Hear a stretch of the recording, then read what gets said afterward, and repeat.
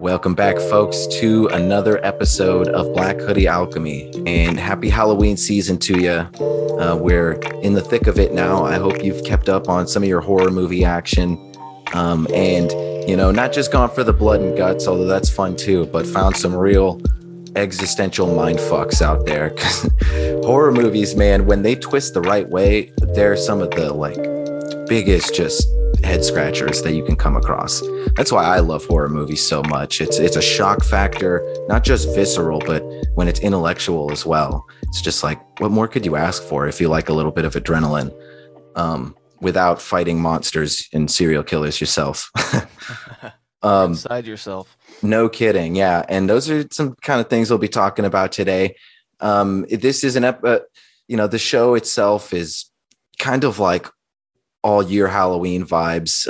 Not exclusively, but it's definitely got that dark undertone. But so I would have this conversation any time of year. But the fact that it lines up right now with my buddy Keats Ross it's really perfect timing because even just the name Haunt Manual, it's not indicative of Halloween, but when you take it in the context of what Halloween sort of represents on that archetypal level, it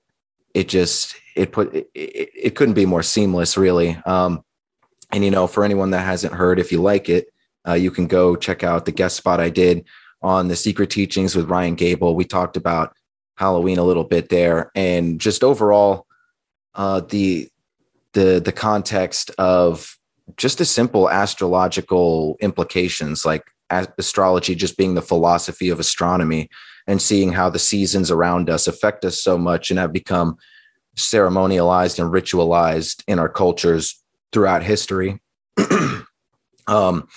So, and, regardless of whether or not, however atheist we are or what lean we have, we all follow these patterns. And the pattern we're getting into now is that pattern of, transmogrification. It's the tarot death card. Everything is getting colder. It's probably getting snowier depending on where you are. And, the time for harvest is either now or in some cases, or is just passed. So we're all hunkered down, waiting out the winter, either metaphorically or literally. It tends to come this time of season one way or another. And when you hunker down like that, you tend to think about just things in general more, but especially the past and nostalgia. And that's a lot of what holidays in general seem to be about, because nostalgia is a double-edged sword too. And before we get too much deeper into that, I want to introduce my buddy Keats Ross to the show. Thanks for coming aboard, man. I really appreciate it, man. And thank you again for being so patient with me, rescheduling so much because of the crazy stuff that we're about to talk about has been kind of generating. So I appreciate it. Yeah, man, no problem. No problem. Keats and I have known each other for a hot minute now. When were you born? Was it the 23rd or the 25th? Yeah, I'm the 23rd. 23rd of February. That's right. And I was born the 22nd. So we're Pisces twinsies. But I very much feel cut from the same cloth. And Keats has done his own show for a while now, intermittently, called Pragmagic. And you can find that on streaming platforms. And he's a musician under the name Dakota Slim. We'll play some of that music at the breaks throughout the show. I've played a little bit of it here in the past. It's very dark folk bluesy. I love it. It's right up my alley. And you've always been you've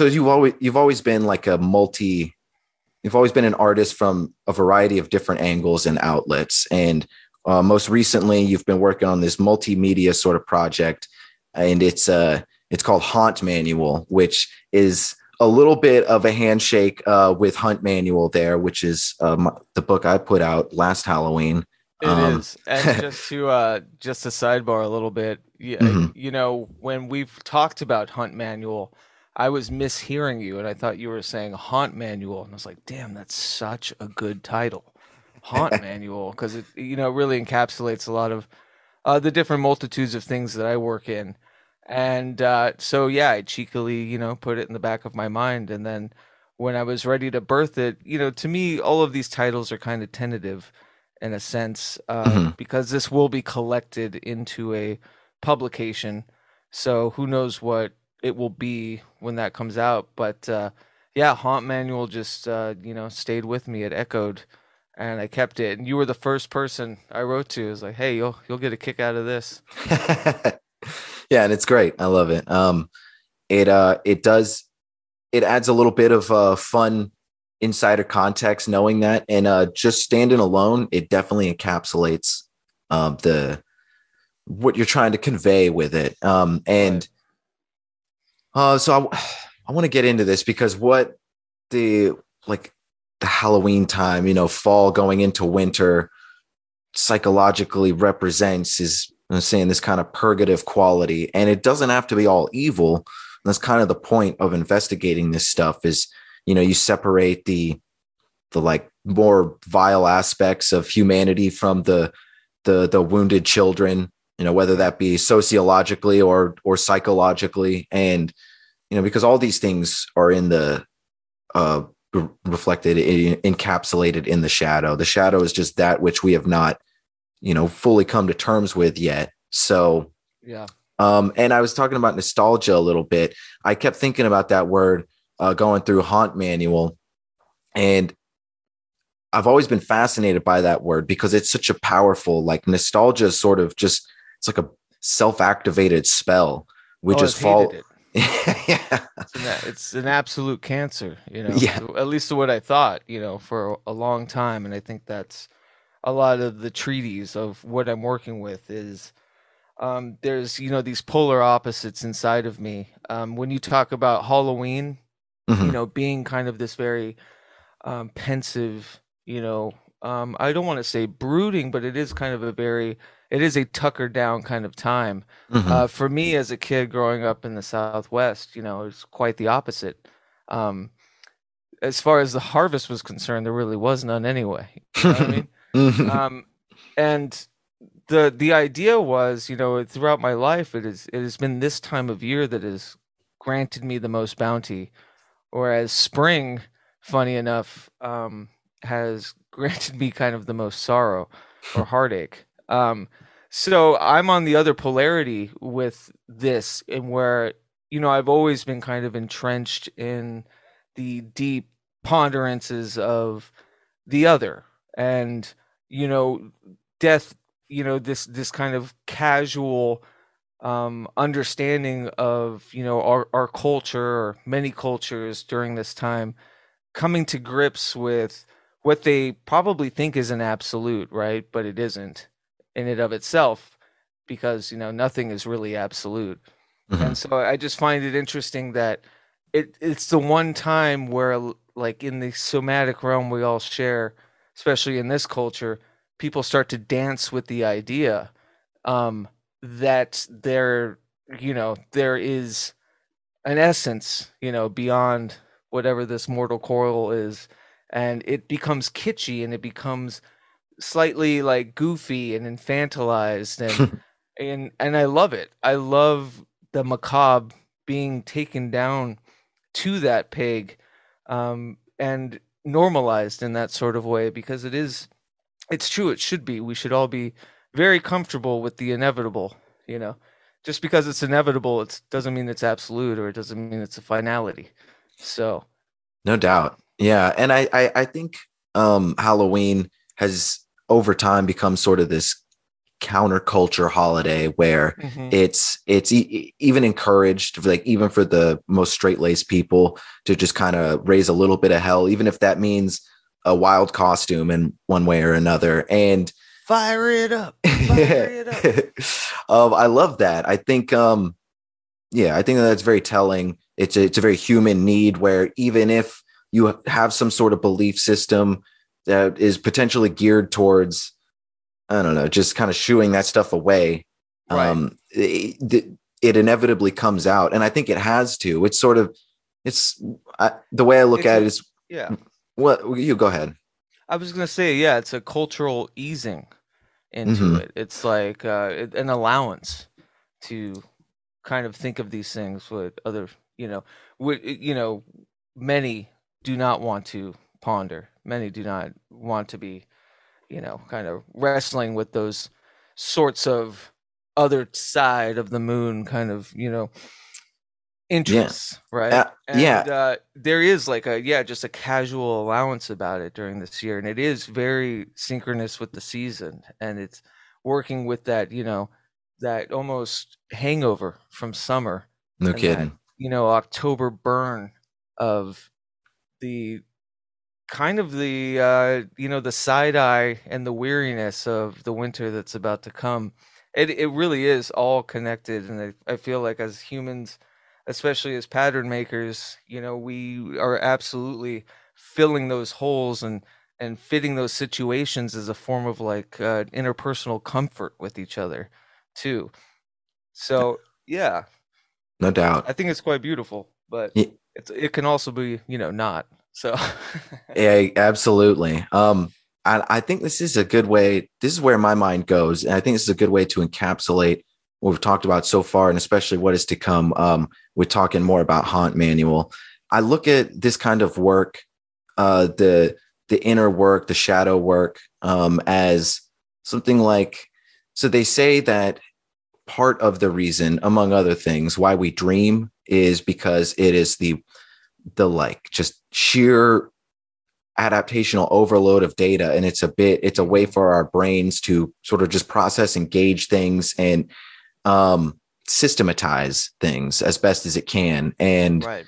even if that's symbolic. And they so if we weren't able to do that, as suggested, especially by sleep deprivation, and if we weren't Mhm. able to, like, whether or not you remember your dreams, if you weren't able to activate and engage in REM sleep, we would just slowly start to lose our minds, because that's a crucial place for us to process and systematize and like incubate thoughts and ideas and data and emotions and Yep. The things. bleed through, the great Right. bleed. Yeah. Right. And if we don't do that psychologically in our own lives, then yes, the great bleed through. Yeah. Mhm. With like we have to take that time to um nurse ourselves and those nostalgic inclinations, because nostalgia is a very powerful thing. And I think it's very, it's something like intuition. I don't even, one could probably argue that they might be stemming from the same thing or whatever, but Yeah. either I way. would suffice to say nostalgia is the opiate of the masses, honestly. I wouldn't, I'm sure there's many opiates of the masses, but the way I'm handling it, and something that for all my vices and self, masturbatory inclinations, like nostalgia was just something that, I come from a very Dharma bum kind of background where if something doesn't work out, I burn it down, build again somewhere else. And it was kind of chasing that encapsulated ghost and not thinking of, the sentimentality, or really digesting, as you said, or even subconsciously, just because I was so active and pushing through it, I wasn't allowed the digestion. I wasn't allowed the permeance of what ailed me at that time, or the causation of trauma, or the bad handed follow throughs, or any of that. So nostalgia, I feel, when I finally kind of, and I call it nostalgia mancy as a kind of tongue in cheek, and I like my kitschy portmanteaus. I'm a sucker for 'em, but it's not really, I wouldn't say it's really nostalgia mancy, but nostalgia was definitely the door. It was when I allowed myself to meditate heavily on certain periods of time that I've otherwise tried to burn or move past.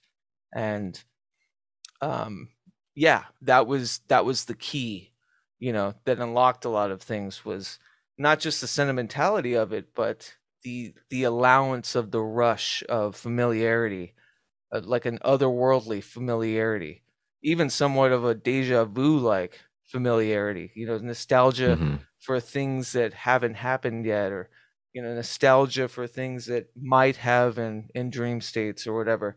Like I used to just I used to just burn through them. I push through them because it would it I you know inherently I think I'm a very sentimental and sensitive person, and so once you let that floodgate open, all hell breaks loose. So I Yeah. had to figure out a way to parse it.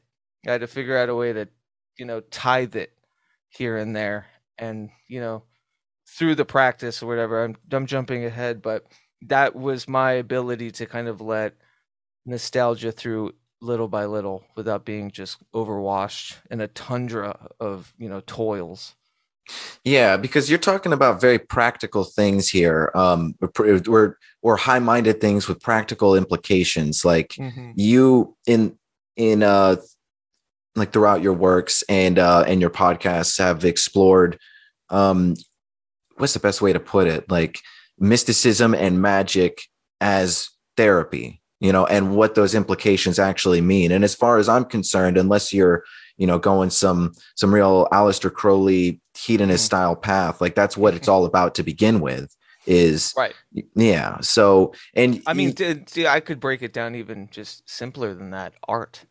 right, Art is the amen. most pragmatic magic known to me, at least. I mean, it's the one thing that gets me out of bed in the morning. It's the one thing that puts my hat on straight. It's the thing that keeps the other of brain chemistry, something that is, not always under my control, and the inability to commune with it is, been a barking kind of disaster throughout life. But you know, there's nothing more magical than just getting into that state with creation. And I think to me that's it's a very simplified, but to me astounding realization of just how simple magic truly is. 100%. It, I feel like it really helps inform that sort of mentality coming from some sort of a punk rock background. Hmm. Because it's extremely DIY, it's extremely grassroots. It's I don't need interpretation, from a priest class. Hmm. um, and that's another reason you and I get along so well. And you remind me a lot of my friend Justin Otto. I'm gonna have to introduce you guys somehow at some point. You both I do think you podcast, said that last time you were on really? my show, actually. Yeah, yeah. That I would think surprise me. I subscribed to him. It was like a Dharma podcast of some sort, right? Yeah, Dharma Junkie. Yeah, yeah, yeah. Yeah. If you guys both did podcasts, you guys do I love your shows. And you guys do it kind of intermittently, which I also respect. Yeah. And if you guys did either That's one a nice way to consistently put and it. but yeah, one of these days I'll get you guys talking. You guys would have a good time. But Yeah. he's With the intermittent thing too, that was the other is, I used to be so hard on myself for the consistency. And I think those are again, these it's through trying to find this third mind of these like really heavy polarized beingness in me that I've had since I was a kid, just, really enjoy the extremes of spontaneity, but also, I'm obsessive about finding systems and things to incorporate spontaneity. You know what I mean? Or like block schedule spontaneity. It never works, by the way. But you know what I mean? And it at first, everything tells you, right? Like the machinations of the world tell you that you are just a feedback loop. Like your resonance is just eating itself in that way. And this, jokingly kind of call it hauntomancy, right? But that gets deeper into. We'll go into that later. Again with my kitschy portmanteaus, but like everything tells you you can't exist as a third point on this very fine line. But the point doesn't need to be on the axis. I've realized it can be off.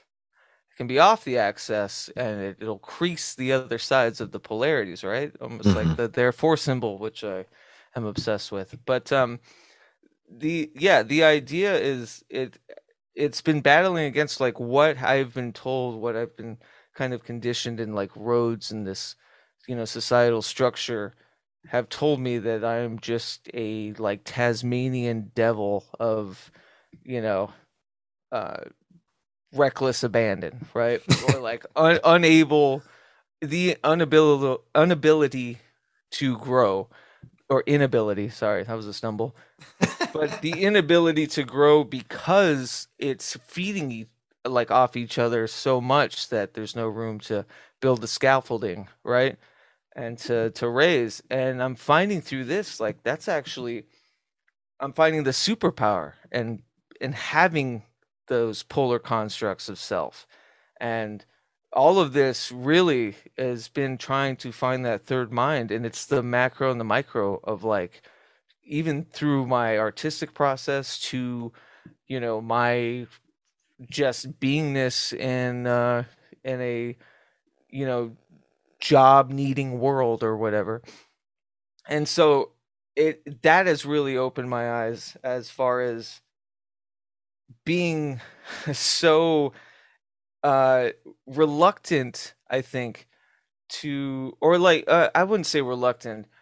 I think I was just I was unable to hear myself, or unable to like allow myself to the I'm too self-deprecating, right? It was always like, oh, it's got to be me. It's, I'm at fault for, I'm keeping myself back. Well, that it was very true, but it wasn't for the reasons that I think I was programmed to think. And I'm finding these like what I considered curses are actually superpowers if honed a bit, not to be that like goofy or woo woo, but you know what I mean? Like Totally, I feel you. they're actually like these, you know, the resonance is stronger, because resonance, we all inherently resonate at a frequency, but resonance is the first one, especially in like gain staging or, audio production. Resonance is the one that gives you the feedback. And I always thought that was so interesting that everything inherently, almost like psychoacoustically, carries its own resonance, but it's the first one to eat itself too, if not tethered correctly, or if not, aligned correctly. And using that same metaphor, I always thought, well, it's adjusting this, adjusting that, adjusting this, when really it's just kind of a placement of self, moving yourself away from the echo of, whatever life speaker is in front of you. This metaphor is just falling in on itself, but I I really think my like it though. point, It's good. yeah, Yeah. Yeah. It definitely lands the point, no doubt. yeah, And yeah. so I want to ask you specifically about Hungry Ghosts. Mm-hmm. But Prenta, first, yeah. lay the context a little bit. Like for anyone that doesn't know you, we've been Oh, talking don't for a ask me little to bit. elevator pitch. Don't ask me to elevator pitch, please. No, no elevator pitch. But like I want you to um let people in on some of your inner process. Like what are the things I know a little bit, but some of your inspirations that, some of the things that have informed your investigations the most, just with like philosophy and magic and esotericism in general. Oh, sure, yeah. I mean, that's a very taut line, even back to when I was a kid. Again, with the polarities, this will be a contradiction. Has been my favorite word. It used to be like the you know the sacred whatever demon not to be called, you know. But contradiction is, to me, is been, as I've been saying, has become my, almost like my favorite part of myself, like these Hmm. big I extremes. can And relate. it comes also too from set and setting and nature and nurture. And nurture was, my parents divorced when I was, I don't even think 3 years old. I think I only saw them in my life in the room once together, you know. Wow. So I, as many kids do in that relationship, they live with their mother, and my mother decided to, you know, stay out in the desert, in the barrios of like New Mexico, or actually this around this time it was Arizona. And so I was there pretty much for what I would say the Gulf Stream, of my childhood, but I'd have these pockets, these synapses where I would visit my father, who, um, my mother being kind of from a Sicilian and Irish kind of Catholic upbringing, very strict, but like not attentive, really never there. Bless her heart, I don't mean that in any kind of judgment. No, I That's feel just what you. it was. As a latchkey kid out in the 120-degree weather or whatever. Uh, but I split that, from this very like alienating, literally deserted kind of place, to visit my father, who was around Robert Anton Wilson, staying at Marilyn Ferguson's compound, who wrote the Aquarian Conspiracy, and who actually um, create or co-created or published, I should say, the Brain Mind Bulletin, of which was collected into a book called Prag Magic, which is what my podcast is an homage to. Um, and my father had this like talk show back in the early '90s, and yeah, Robert Anton Wilson was on. All these people, supposedly, I bounced on Timothy Leary's knee. Really? I didn't know that. Yeah, it's one of Wow. my father's you know anecdotes. I forget, there was something Timothy Leary said about me, but I always forget it. Something That's pretty nice. cool though. Right on, Yeah, man. yeah. Well, and Um, that's the thing. So, I'd be just enamored with the openness. I was asking my father, about the soul. Um, I don't know. It's 6 years old. Like I've just always been absolutely akin to the other, of like wondering what is this whole tether about? Like, where does love come from? Like, what's driving us? mhm. And go back with my mom, and it'd be very an abusive stepdad, and me kind of raising my sister. So those polarities, those that's pretty much the scaffolding of which built my system as I know it. And as I said, that micro and the macro of that, it makes perfect sense. I finally had to move away from my mother's, from a second stepfather and I getting into a fist fight, as you Mhm. do, um, and had to move in with my father at like 13 or 14. And it was funny. It was like, felt out of place. It was just this constant outsiderdom. And I think within that, even when you think you found kind of a community or a familial place, there was this ghost, quite literally, of myself that I could see, um, standing ajar, of a kind of a common chord of groups and things and people. And I think that's what kind of built me into kind of burrowing into myself, and then into music, um, learning how to, speak through writing, learning how to kind of communicate through art, and finding myself in that way. And, always been a long time comic fan since I was a kid, pretty, Hmm. pretty die hard. Hell And, yeah. with that begets chaos magic. And, I think my father had this tiny library, like really tiny, in the attic. It's like where he hid his, kind of more, I wouldn't say racy, but not the kind of books you want to show, your wife's friends over. Right.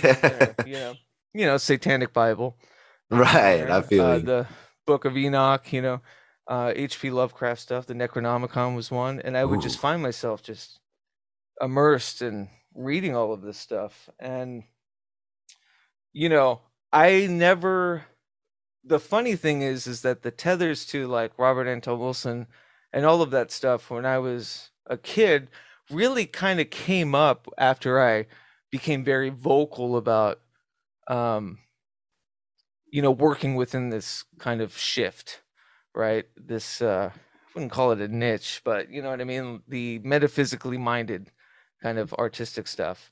Yeah, no doubt. Because like I just didn't realize it until you know it came around again. It's like, oh yeah, I remember the Cosmic Trigger. Yeah, it's autographed. I'm like, Nice. oh Yeah, I yeah, feel you.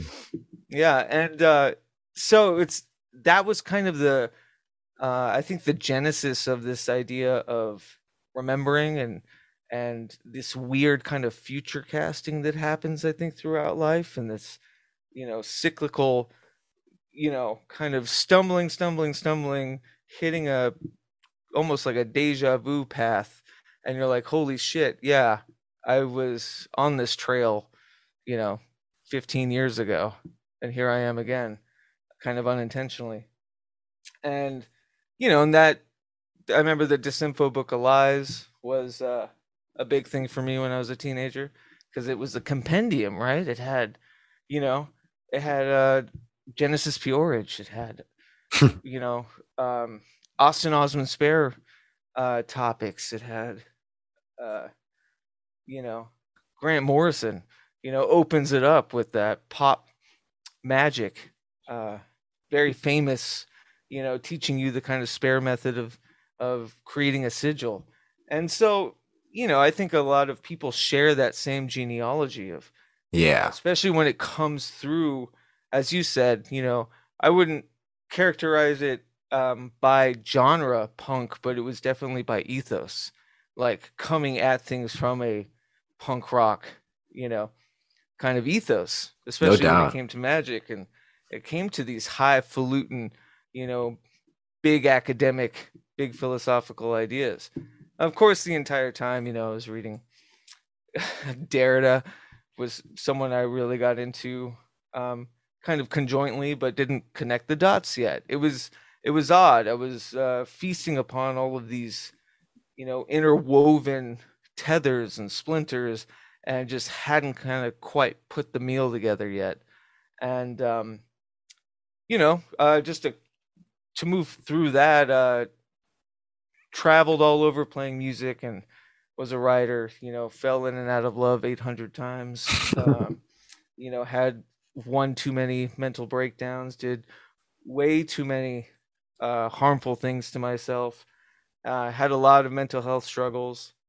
Um, and it was after the last, I think, really deep kind of drug abandon and sorrow and kind of end of the ropes at a dilapidated apartment on this weird off year in Arizona, which is, the mother of all of my trauma was this state. And I found myself there when, 25 or 26. And I just kind of gave up the ghost and went with what everybody, I think, expected me to do, which was he's just going to become some weirdo drug addict somewhere. He keeps reading those Burroughs books. This is what he's going to turn out to be.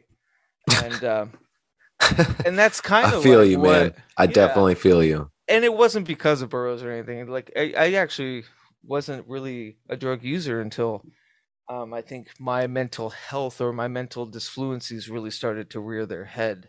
I think in my early 20s was when they started to really come up, when brain chemistry started to become something that became very, at that time, became very apparent that I had little to no control over, you know? And so here were these substances that you can just take a quick licking and, go about your day. Right. Something in your pocket that you can actually control to change your environment inside yourself, right? So yeah, It's um, powerful. Yeah.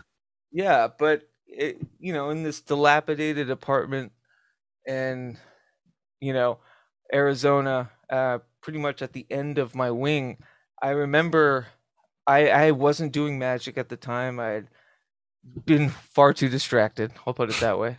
Um, I I wrote um kind of a treatise about, if I survive this, uh, this is what I'm going to do. This is what I'm going to study. This is what I'm going to get back into, because I was always talking about it. It was always in my mind, but I really wasn't practicing at that time because I was so, involved in other kind of hedonistic, bullshit.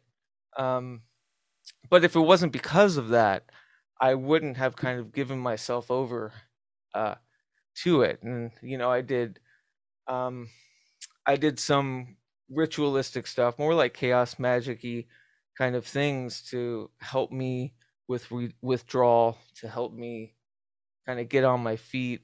And I remember learning how to like basically walk again after withdrawal and like feeling the air on my skin like a newborn infant that just like crowned a womb. Wow. It was like this very much a rebirth, like a baptism in atmosphere. And obviously, I didn't learn my lesson right then, but it took me a couple more stumbles, but nothing that bad, right? Right, right. But I feel what you. birthed from that was the consistency of utilizing uh, different metaphysically minded things to kind of create and to edge myself away from those harbingers of harm. So I would say that time in 2011 was pretty much like the kind of the birth of, I would say maybe like the how it, like before birth, that liminal space in the womb Yeah. before like really doing it. But that's the genesis for sure. And ever since then, it had been accruing, and it's gotten me, you know I've gone mad, with it. I've gone uh exhilarated by it. I've hated it. I've thrown it. I've cursed it. I've, you know, um been impassioned by it. But I never once kind of deified it in the sense of like my only uh kind of communion to the other. That makes sense? Like I What always magic in used it and of as itself? yeah. Yeah, I always used it as a tool, almost as a kind of like a prism of that communion and experimentation and, Agreed. I getting also, again, couldn't yeah. relate to you more there. That's exactly how I see it too. Because I'm not like Yeah. and neither are you, like, or rephrase that. We are both not orthodox, like robe sitting people with like, No. we have specific sigils that we're putting around all the time. But I mean, like, what Oh, you we mean like definitely, from like traditional currents and all that? No. right. Yeah, yeah. Yeah. I have my own sigils I put everywhere all the time. Right. See, they're very, very punk rock of you.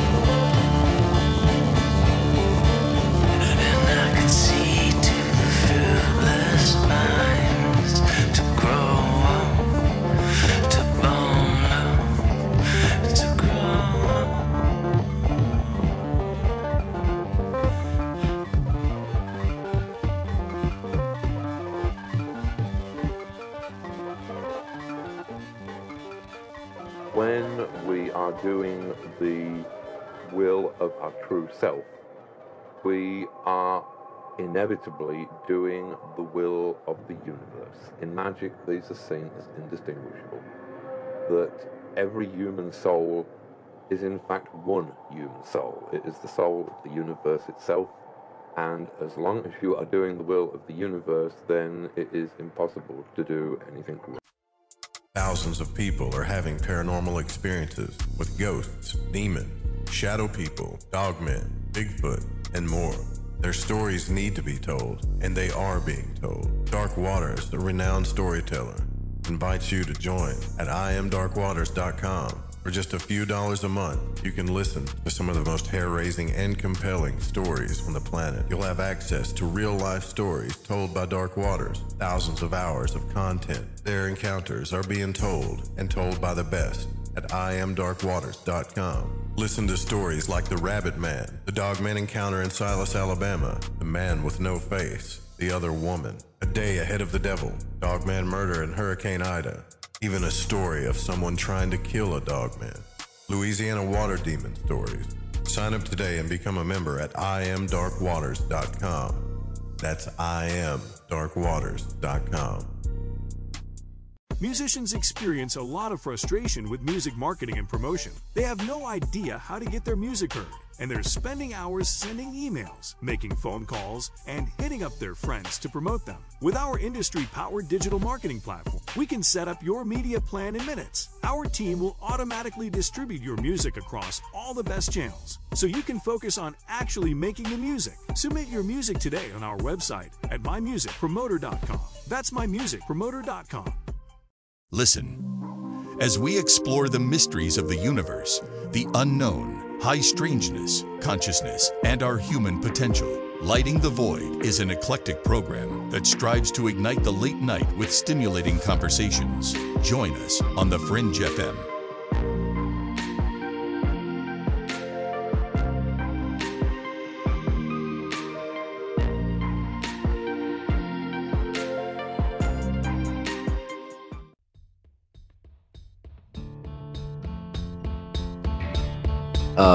And also, before I forget, just because Eric Millar has been on the show, and it was a great time, and he is a great philosopher and artist himself. And I met you first, and then I met Eric, but you two were friends, and then I met you both, and so you guys have known each other for a long time, and you guys are both just not tooting your horn, man, but you guys are both just some of the best people. I could just like talk with you guys for hours. I appreciate that for sure, and feelings mutual. And as for Eric, I never met somebody that I just clicked on an artistic level to where we, in a weird way, there was this kind of almost phantom-like understanding of, you do this, I do that, we'll find that third mind. Like every single time. It's gotten to the point where his last book that he just put out, the Disparate Parts, which I got to get into that. I haven't read it yet. Yeah, it's brilliant. It's kind of my favorite part because it takes away a lot of the, kind of pomp and circumstance of like narrative structures, and just gives you these bite-sized 1-2 punches of, I think I would say a shared philosophy I have with him, but I was, batting back and forth ideas as I was writing Haunt Manual and he was writing that, and we were just in tune, and it would be like, fuck, do I have to change this? Because now it sounds like each other up. You know what I mean? It got to the point where it was kind of uncomfortable how just how well parallel we were. That's a good partner right there, at least. Yeah. That's a great problem to have if you want to have some synergy.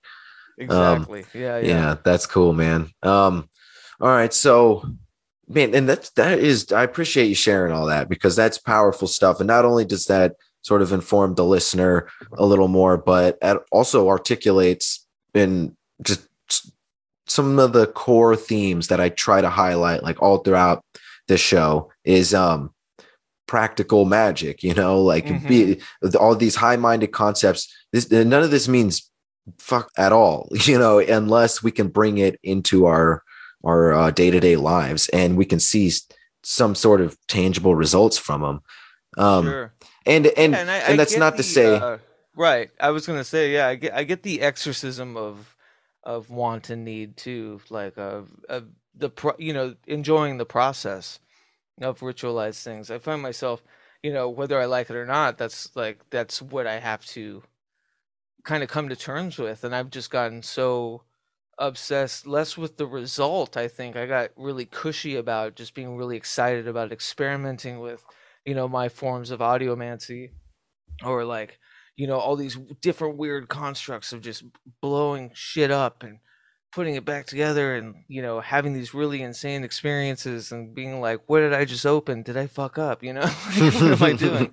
Like a baby with a loaded gun, and different Mhm. things. But that's what like really excites me about it, is that kind of keen need to just be within that almost hypnagogic state of creation, of experimentation, of implementation.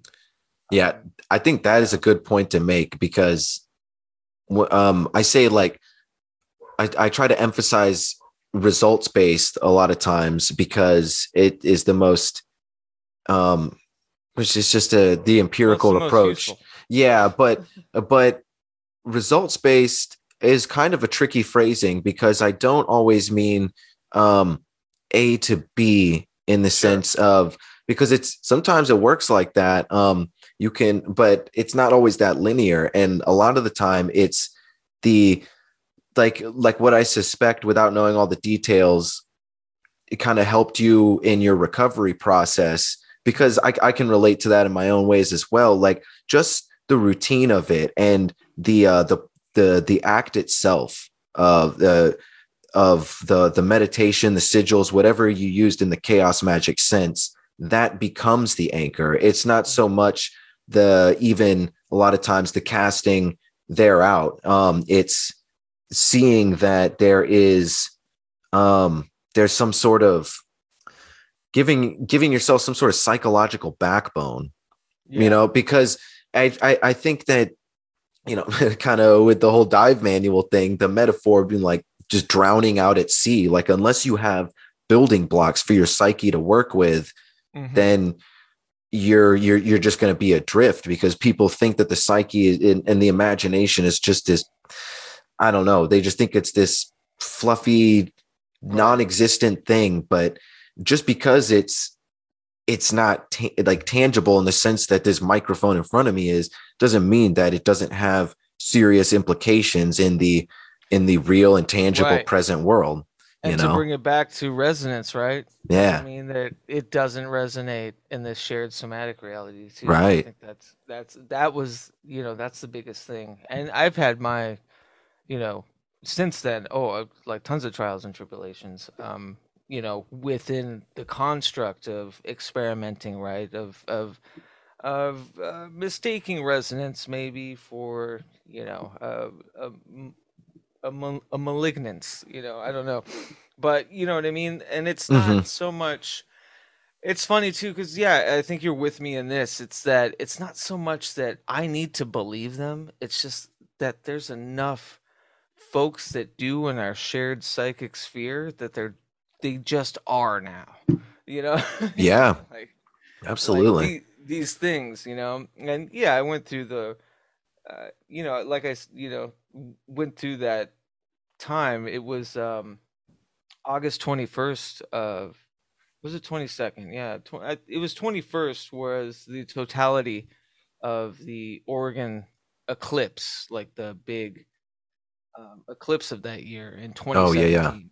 And that's what starts basically the journey I'm on right now, and that's what like Haunt Manual is all about, because during that time I was not in a bad drug way or anything, but having to deal with, you know, not extremes, right? Like this Right. low ancient hum of disappointment and, regret, not knowing, it's like I don't know how to react to, a wallowing whimper.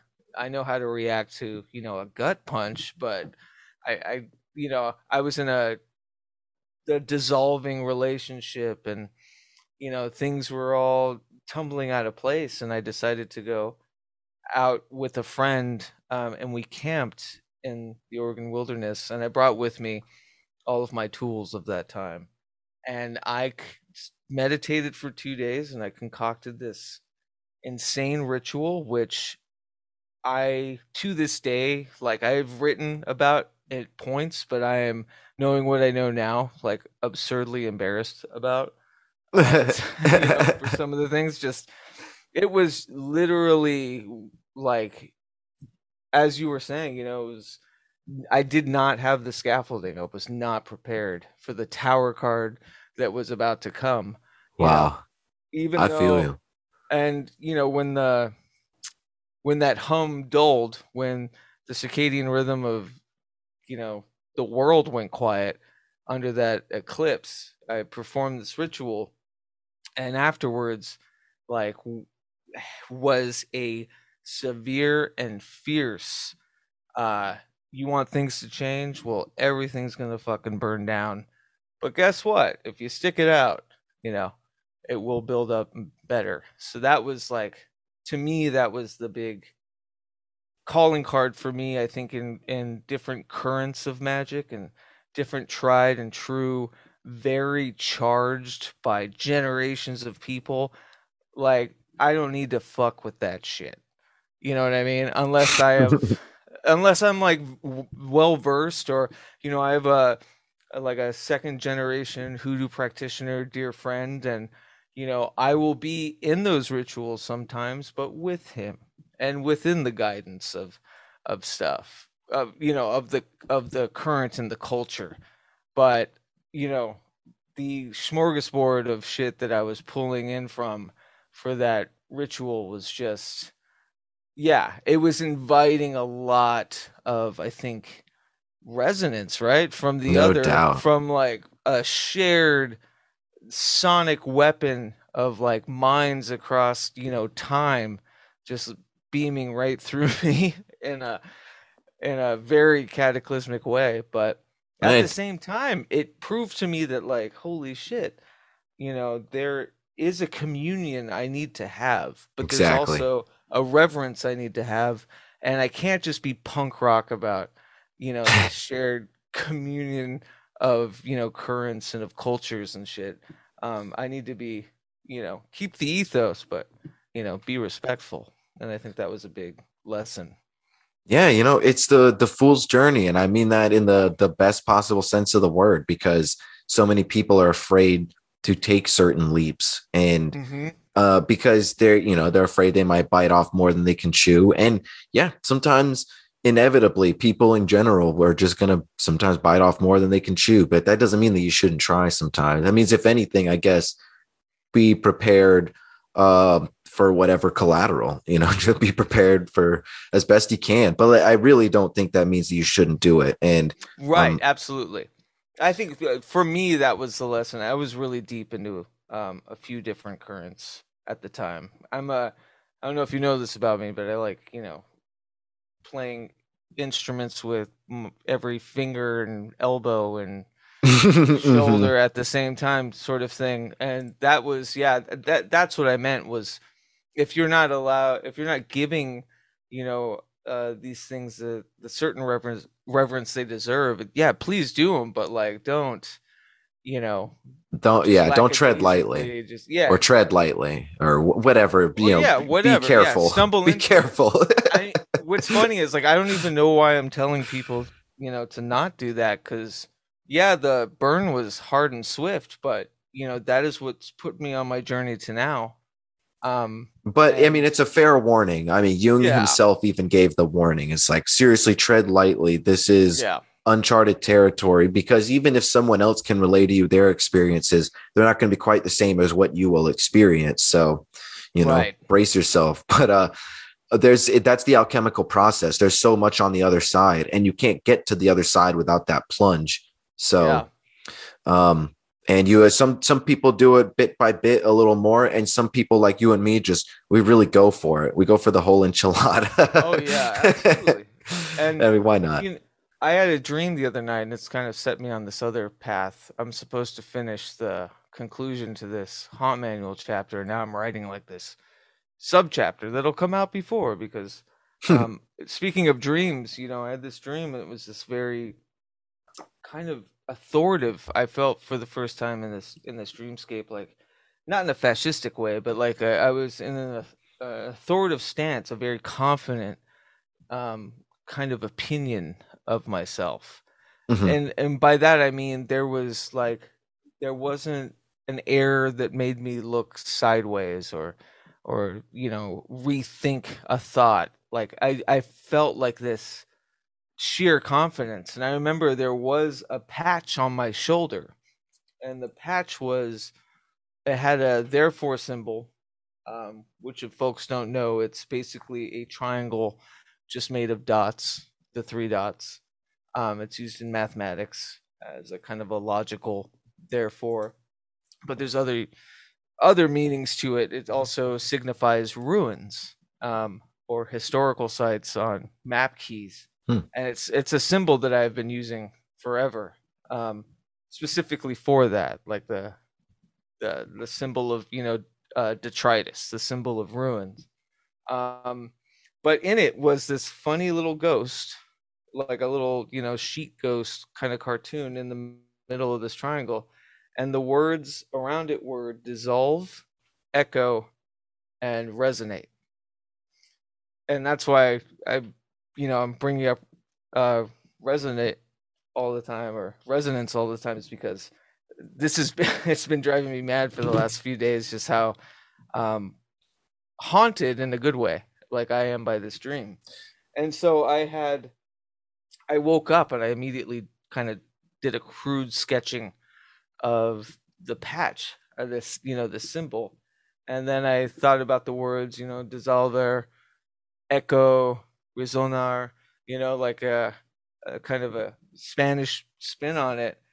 And that has kind of become this motto to me in a way that fits that perfect mold of like the two extremes of dissolve and resonate, right? And in the middle is echo. It's that third mind, and it all is so synchronous to each other about these polarities and finding that dot off the axis to commune with those two extremes, but not to be dead center of agreeing with both or being both, if that makes sense. It's like because in a triangle, obviously the tall point, it has cascading lines. It's you can kind of choose to fall in the other way, but you're not stuck stagnant in between.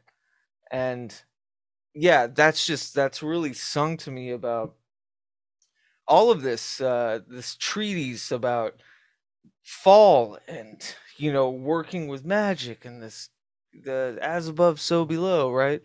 It's like it's just so I'm in this place where everything has been echoing or resonating, or the dissolution of what I thought or who I thought I was before, or the machinations of where I thought I'd be or how do I get out of this. And it's like it's not an ego death, and I don't mean that. You know what I mean? Like I'm not talking about that kind of disillusion. I'm talking about like the disillusion of just outside, almost kind of nature or natural kind of machinations within yourself that keep you prideful, or like that keep you begging to be on this sushi boat going around the bend. Yeah, like trying to get in tune with the Tao. Right. Yeah. Absolutely. Yeah. And and we the Holodar, our collective, our common phrase is haunt on. And I would say, to me, like the only way, and it's cheeky, but like the only way to truly achieve immortality, quote unquote, is through art and ideas, right? Amen. Not in the transhumanism. Forgive me, haven't really pierced that stone yet. But so I've spent too much time in the woods in the past few months. But in general, because we've been dabbling, like it's been an elongated explanation of them both. So it'll be in some ways kind of a bow on top, although we're not quite done with the conversation yet. But if you could articulate for people, what do you mean by a little kitschy term, hauntomancy? And hauntomancy, and then what is, especially in this context, what is a hungry ghost? Yeah, so I'll start with the hungry ghost. So cool. Hungry Ghost from the Bardo Thodol, hearing through the Bardos, the Tibetan Book of the Dead. There's the realms of the afterlife are separated by Bardos, or kind of realities or layers, or however you actually want to perceive them. I perceive them as thoughts. I perceive them as moods a day. I can go through all of the Bardos in a day. I could just be in a Bardo in a day. You know what I mean? Right, absolutely. It's kind of a place where consciousness is set adrift. And my friends and I, real quick, I'll tell you, because I think this is fairly common, but my friends and I just kind of instinctually, when we started experimenting with psychedelics and talking more about mysticism and stuff like out of high school, we all called that, you know, that loop you get into on a psychedelic where you're just stuck in that mind frame and you can't get out. We all called that Bardo. Okay. And thankfully, I always had flashes of it, and don't get me wrong, I had some rough times on trips, but I never got locked in a loop. But I saw people literally like locked in hypnotic loops at some points. Like psychedelics can be powerful, and that state of an archetypal Bardo is definitely a very real thing. Yeah, and I feel that you can transpose that to brain chemistry as the other, kind of ripping you through different Bardos. Yeah. I mean, yeah, absolutely. Like the whole wheel of reincarnation, it doesn't just encapsulate like a soul throughout or in between lifetimes and all that. Like we go through many lives and incarnations just in this vehicle, this body here. Yeah, just today. Yeah, absolutely. And so, I guess my fascination. So I've been working on a long form fiction for a really long time, about like 10, 12 years, concerning the solo output Dakota Slim that I've had since I was a kid. I chose that name because of a Frankie and Annette beach movie, Beach Blanket Bingo, because the stooge in it, who ends up being one of my favorite character actors of all time. But my introduction to him was this guy named South Dakota Slim. And in a Frankie and Annette movie, he's this overacting, just kind of brilliant, creepy, grim, brooding presence that wants to kidnap Annette and grind her on a conveyor belt. And I would feel shitty if I wasn't being productive when I was a kid. So I still am a huge cinephile. So I'd always write notes of like what interested me. And I just remember writing Dakota Slim, and like macabre and light. And that was kind of another, part of the polarities there. But the reason why I bring that up is because I have been working under Dakota Slim as like my solo kind of entity or this character so long that it's kind of become a different prism. And it's become a different like prism in and of itself so much that I want him to die, with all due respect. And I mean that like I want to lay him to rest, but you've become like the Incredible Hulk now. Like Bruce and the Hulk are just not getting along. I feel you though, man. Yeah, and I think that's a very powerful way. Neurotic Hulk. No, but I think that's a very powerful way to look at it. Yeah. So at the time, this was, parallel to a lot of, as you are, right, when you're into a lot of these facets, theology is a huge one, and any kind of spiritual belief is a fantastic wealth of beauty.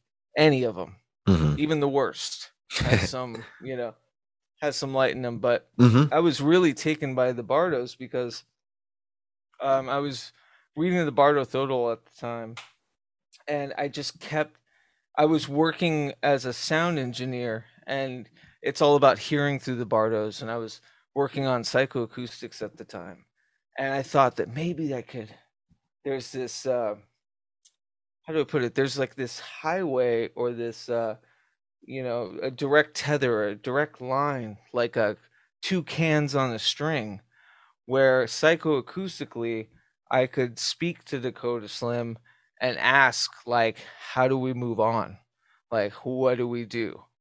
And through a lot of like meditative practice and reading through the Bardo, I found myself almost like meditating, trying to converse with, this part of me, um, through a plane of existence.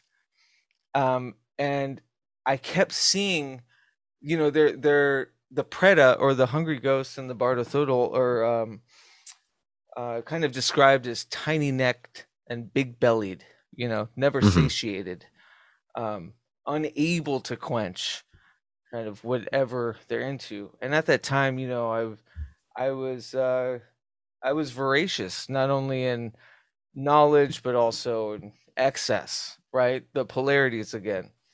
And I remember thinking, like, this is my, this is my Preda Bardo that I'm existing in right now. Like, I am a hungry ghost. And with that, the way to commune with that, and the way to like sully the, just the abandon and the unquenchable, like never satisfied, always hungry part of me, was to start working on a long form fiction about Dakota Slim's demise, who, he passes away in the beginning of the book. Passes away, like, I'm respectful of his, passed away. No, dude fucking dies in the beginning of the book. And and it's based around like my history in New Mexico, but in the late 1800s, and he battles through the Bardos of the afterlife. Oh wow. And this has been kind of my great white whale. I've been working on it, notepads and notepads and notebooks for years and years and years, because the hungry ghost is still in me about what I'm not finished with him with. You know what I mean? Yeah. Like, I'm not really a lot, like, I'm still working out how to end it so we can both move on, but we keep being unsatiated about um a certain record, or a certain song, or a certain, like, haven't hit those marks yet. And that has made me realize over time that, like, I think our base axes as human beings is almost hungry ghosts, especially in this society. I don't think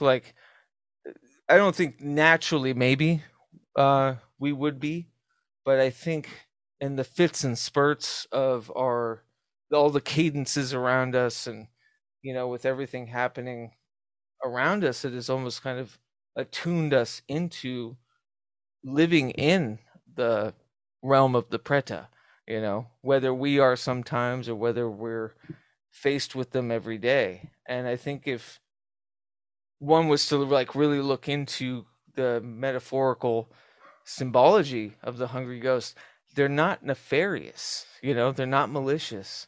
They're hungry, and there's a sorrow to them, and Mhm. it's this hole never being filled. You know, uh, everyone's got a hole that isn't filled. Don't quote me on that, but um, you know. so And so that has been my big translation with that, and that has been haunting me along, because I feel myself in my most kind of discombobulated days. So like when it's always something that I am lacking. And it's like, why? Why does it need to be something that I'm lacking? So it's this hard wiring I'm trying to get myself out of, especially with this practice. Yeah, man.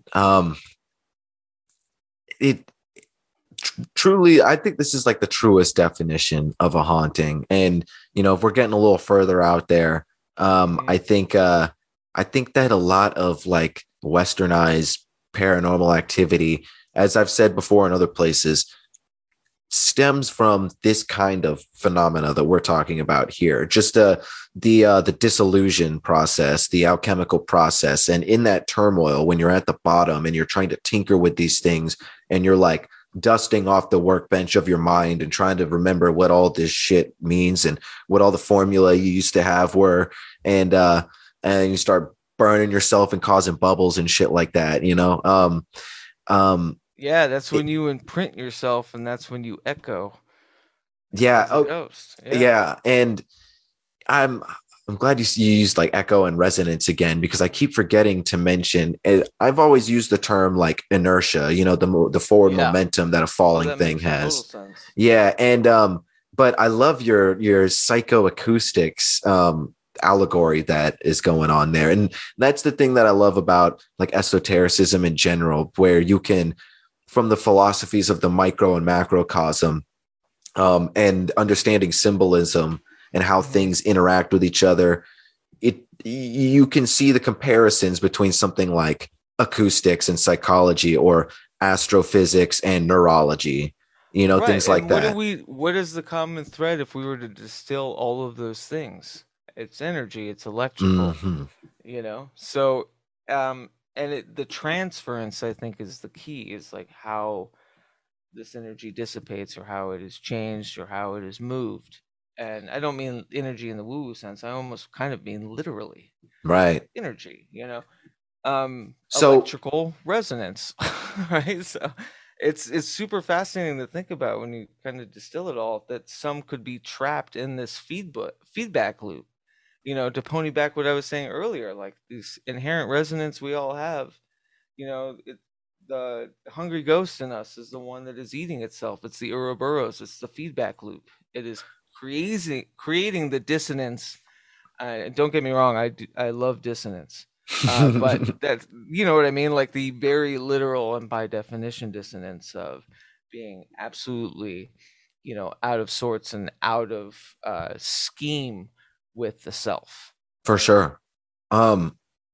So definite point made, and poignant about like hungry ghosts being us archetypally representing a hungry ghost. But is Dakota Slim like your hungry ghost? No, I think it's broader, and I think that was the realization. Got you. I see. It's dispersed, like it's like I siphoned the ghost gas and put it into different vehicles, you know. And I think that's a way to kind of make it not so feedback oriented. That's the only way I can really suss those things out, because, you know, given enough time, or given enough room to just focus on one, that's when the mic starts hearing itself. I really love how genuinely meta the whole thing is, man. Is it has that Grant Morrison kind of feel of him making comic book characters like self-aware of them being in their own comic books, and self-aware of the chaos magic processes that created them. And it is very specific, you know, to a few, obviously, like, you know what? I don't know if I can say that. Obviously, I won't speak in any absolutes or anything, but when you put it like that, I guess anytime I write a fictionalized story, you know, it's siphoning that ghost gas again. It's not like pulling from the ether so much as like giving to it, if that makes sense. Yeah, that is another fascinating image. Yeah, you're really good at painting pictures with the words, for sure, man. Well, I also there have been times, especially not to get too deep in the weeds with this, but there have been times where experience is proved later in a way, Hmm. where through like audiomantic practices and meditations and sound, um, you know, uh, processes, like, yeah, I hate calling it sound sorcery. That's even worse. But that I have had visions of things that I could not explain. I don't think, as a very imaginative person, could have come up with these things. You know what I mean? And then later were to, read up on the one in specifically was the Druge and Zoroastrianism, are these like beasts on the mountain. And I remember when I was doing this audiomancy kind of session in a dimming room at that time. Actually, it was back in 2017, funny enough, but it was in this small cupboard where I had a mattress and an amp and, like, some delay and effects pedals to kind of help swell the sound in there. Hmm. And I'd meditate, and like I'd use physical interaction to kind of help churn kind of a psychic engine, and you get into like a rhythm of the dark and kind of breathe with it.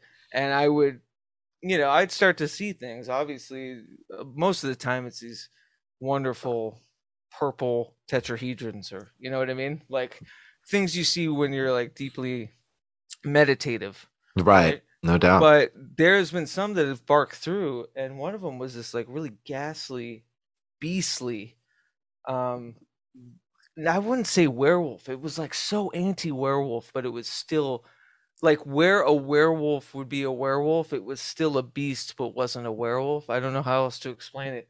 Hmm. Um, it was some sort of werebeast, almost like Interesting. yeah, and it's something I would never have thought to bend joints like that, or I would Wow. never have thought to, you know, give a certain like cadence to its voice. It felt very outside of myself, and I was in the process this because I record them all on cassette tape, the sessions, Hmm. and I was listening back, and I was going through this sound that sounded like this really slow drudge, and it would actually start to make the sound drooge, drooge, drooge, and Wow. I find out later like drooge is, I was flipping through one of my crazy old, kind of esoteric encyclopedias that I have, and just kind of, as you do, taking a night in, flipping through your crazy old esoteric encyclopedias, and That's how I do it, man. yeah, yeah, and I found Druj, Druj. I was like, and it was described as a Zoroastrian beast from the hills, and it didn't have the literal like description of it, but its kind of loose definition, made me Oh go, yeah. holy shit, you Very know, synchronous. Yeah, that's yeah, yeah, fascinating. yeah. And like Druge meaning a lie, and it was like, what was I, you know, what did that mean? That sent me through spirals. Like, what? Yeah, man. All Yeah, part of the process. We'll never have all the answers, but you got to keep. You shouldn't be afraid to ask those questions anyway, and experiment absolutely. further. And it's exciting, but I just wanted to illustrate that as it's not always. I don't think from me. Maybe it is. I don't fucking know. No, I think, yeah. I mean, if I'm just giving my personal opinion, I think that is a beautiful example of just genuine um, mysticism in the modern day, man. Because like you could parse hair, you could split hairs and be like, well, it just originate from the mind first, or which came first, the chicken or the egg. But when something so seamlessly lines up like that, um, there's been scientific studies that say like, it's only a matter of time before you think of someone and then they call, like, of all the million thoughts you have and the million things that could be going Right, of on. But course, yeah. it doesn't matter. Just the fact that you did think about them and they did call, it doesn't matter if that was just the random statistical chance that happened to land. Like that's still Absolutely. chaos theory. That's the flap of the butterfly wing right there. Well, and two, it happening in general, you're not thinking about the arithmetic of it happening. You're Right. thinking, holy shit, it happened. Yeah, And I think, absolutely. yeah, I think people get lost in that sort of, kind of, those kind of deep twiddles of, of causality. And Yeah, yeah, you're just gonna get lost there if you spend too yeah, much time there. yeah. But yeah, I still very much, work within those processes as you were talking about, synchronous, the haunt manual, like I started it in September. I released the first chapter, which is a big overview of, I think you asked me what hauntomancy was like an hour ago. That's hilarious. I just realized that. Um, I so forgot about that yeah, too. hauntomancy is a cheeky term just to kind of marry when I'm considering the hauntology, the practice of utilizing the hauntology of the self for kind of pragmatic means.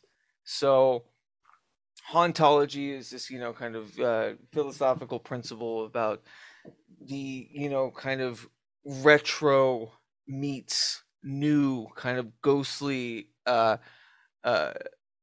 just ghostly appendage of an arm that kind of sweeps through culture that you see skipping every couple of generations, and it shows up again, and it's just this weird cyclical uh nostalgia bait, kind of weird pop culture phenomenon, Hmm. in the sense of, you know, nothing is actually kind of nothing is really new. It's all kind of artifacts and scaffolding from, the ruins of what was before.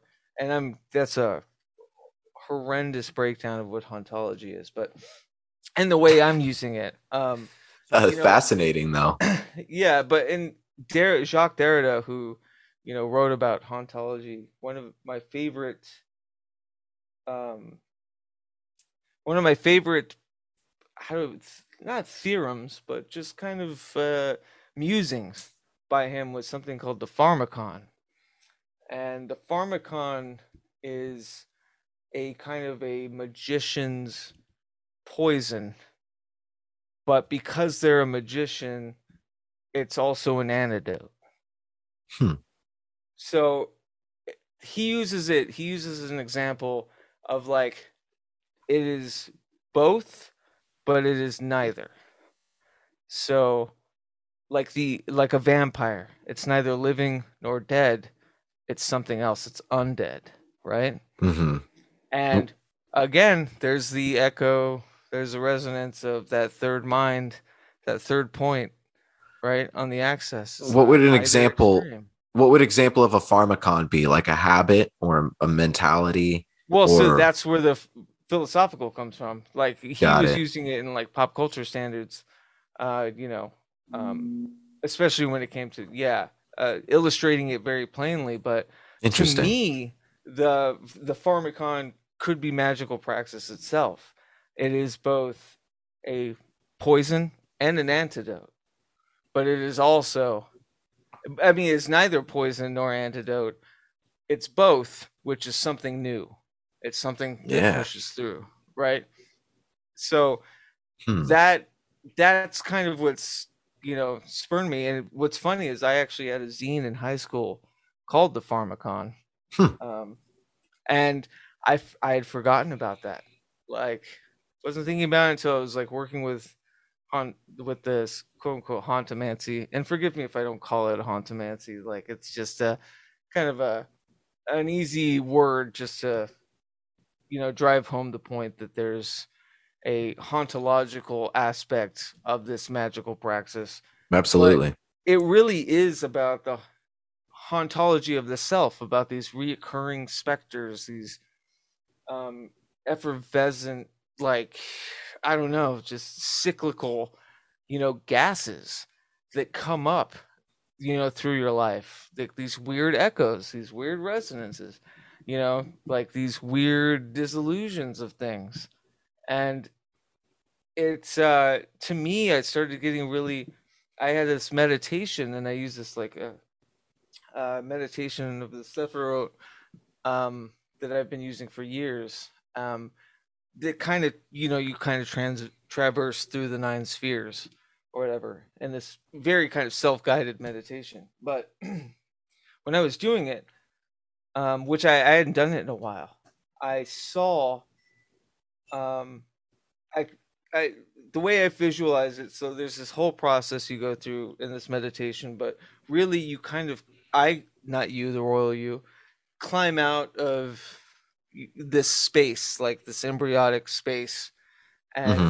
you find yourself at the base of, a large tree, right? Obviously. Um, but it's, the way I saw it was, a deadwood, not a deadwood, a bloodwood tree Hmm. that was profusely bleeding, and there's marigold, petals falling everywhere. And, it seemed like a dissolution. It seemed like an autumn, even in this space. And I get out and I notice that I am a silhouette of myself. But not only that, that there's actually, upon closer inspection, that there's nebulas and galaxies kind of built within me. You know, some are brighter than others, but very, not, I wouldn't say absolutely faint, but noticeable. And I get out of this pool, which, when I look back, it ends up being my, birthmarked eye is where I climbed out of. So, trippy stuff. I'll try to skip through that stuff. But Dude, Dad, this is very rich symbolism. I'm fascinated. yeah. And so I get out and I'm ready to peruse the the spheres as I've known them. I learned that there's back roads and there's easy ways. You know, I can skip the forever growing on top of itself, greenery. I can skip you know, the the mother's, womb. I can skip the man shooting light on his eyes and screaming that dimension. You know what I mean? I was like, there are some Right. spheres I don't need to go into, and I found out tricks and ways to kind of get around it, like, speakeasy kind of tunnels. And I like the sound of that. I'm about to embark, thinking like, all right, here we go again. Uh, know which one not to go into.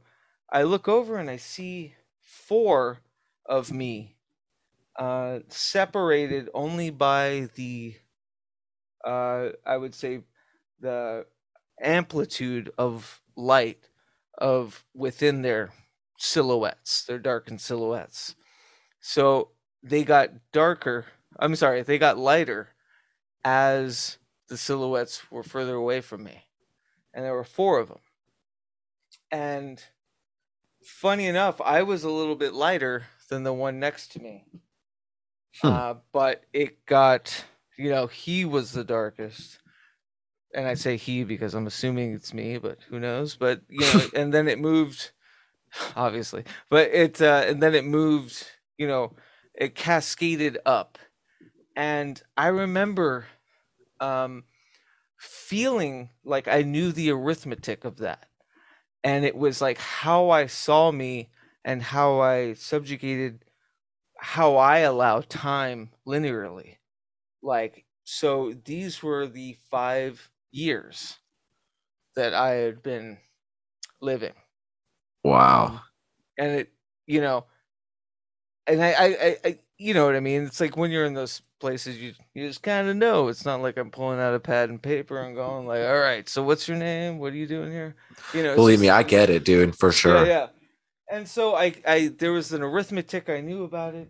And I remember feeling sad because I remember, well, that makes sense. The one next to me, it being last year, very, very dim. Like it was a hard year. Um, Still pretty dim the year before that. Maybe progressively lighter, and then kind of really bright, like fervent. And I remember feeling like the constellations in me were like, well, the only way to get brighter is to kind of engulf them. So they would, they would walk into me, and I would kind of absorb them. And when it came to the last one, I remember a very sentimental feeling. It was like kind of like you're about to embark on this huge expedition, but the relationship that you were in, nothing bad happened. It's just one of those things where roads are diverged, and you're moving away from each other. There was like a sorrow about it.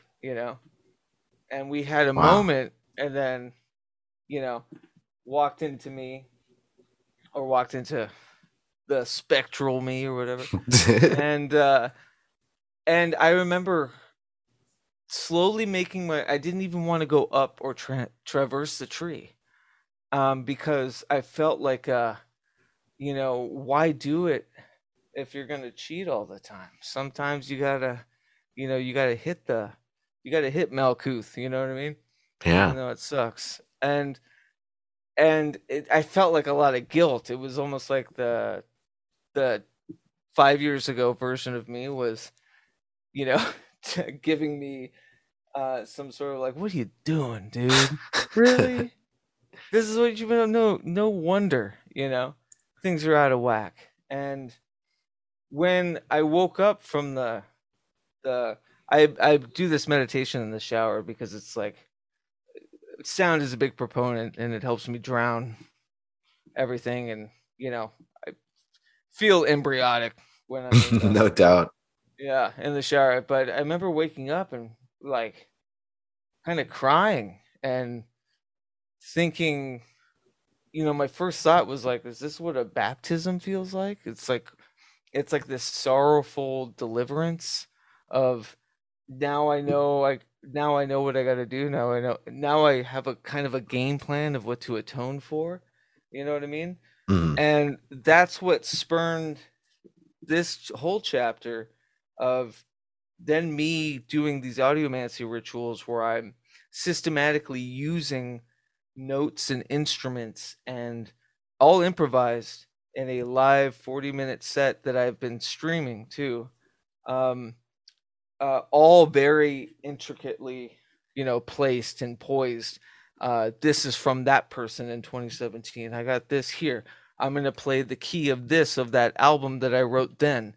Like, I don't know how to play those songs anymore, but it's just going to be improvised. And it was like doing that built these synapses back to who I was during that time. And I start to remember songs that I had long since forgotten, or like, lost a recording or a demo of. And I was like, wow, I'm like building synapses back to that era. And then soon after, out of nowhere, I was poised to just like keep teaching wilderness survival up here.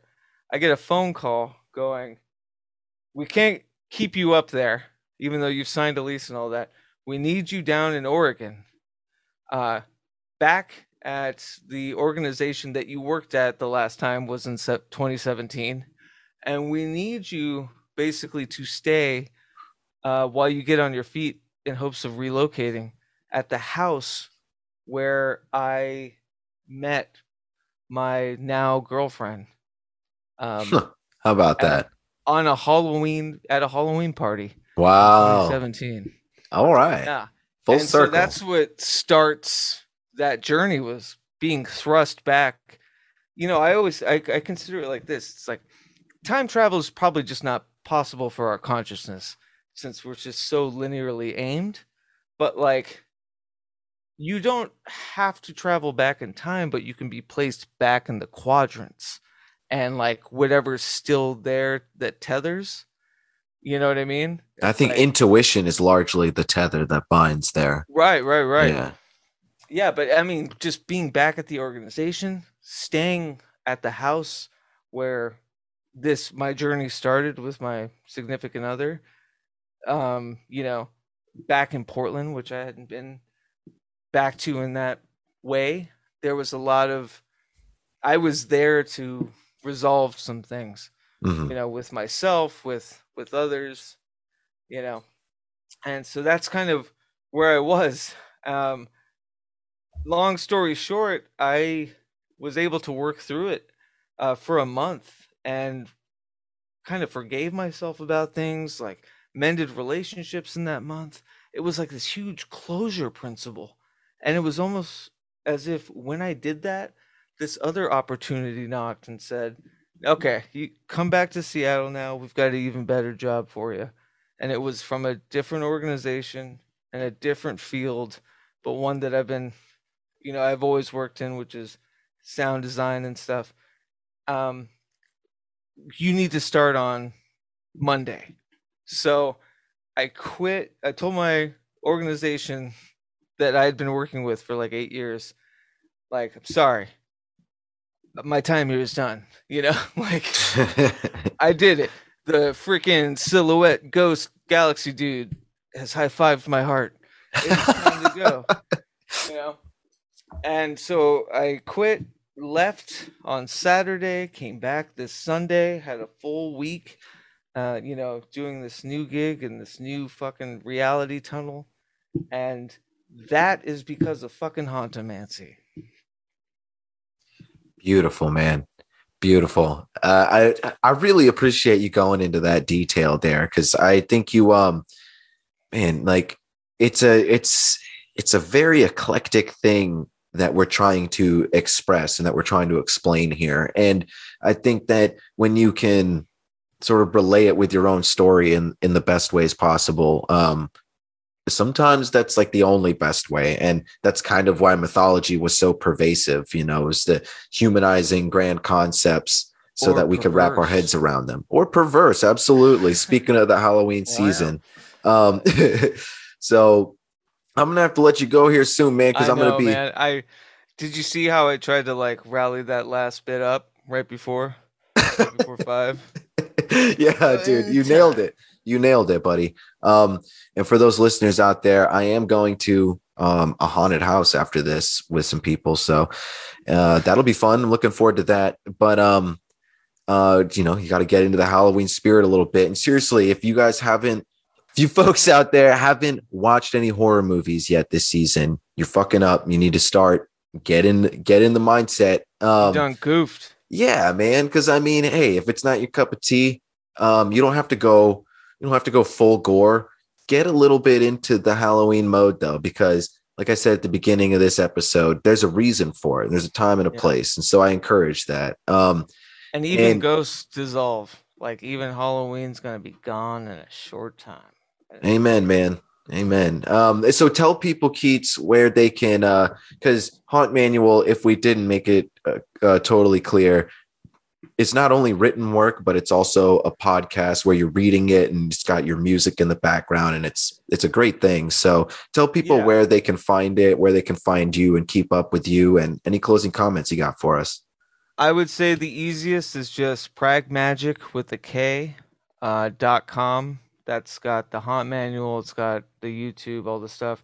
I do these improvised audiomancy streams, and then, I meditate and work on the literature of the haunt manual. Then I I put that out on Substack, and then I read or recontextualize it with audiomancy as a score to it. Obviously, I'm backed up because freaking Hauntomancy, am I right?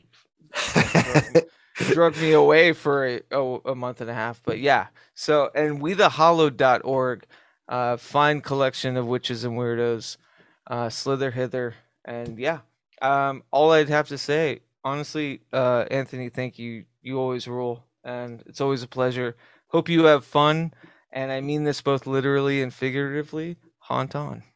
Amen, dude. Thank you so much. Haunt on to you and all the listeners as well. I hope everyone out there has a fun Halloween season. I'll be back. The final release in October will be Halloween, and then so that we'll get one more Halloween specific geared episode in there, Nice. and then we'll be onward from there. And Keats, will definitely be having you back on soon, my man. Thank you so much for coming on. Of course, dude. Always my pleasure, and appreciate you, man. Likewise. Everybody, you take care out there. Don't forget, this is Black Hoodie Alchemy. I'm Anthony Tyler. We've been talking with Keats Ross of Prag Magic. Y'all take care out there. We'll see you next time.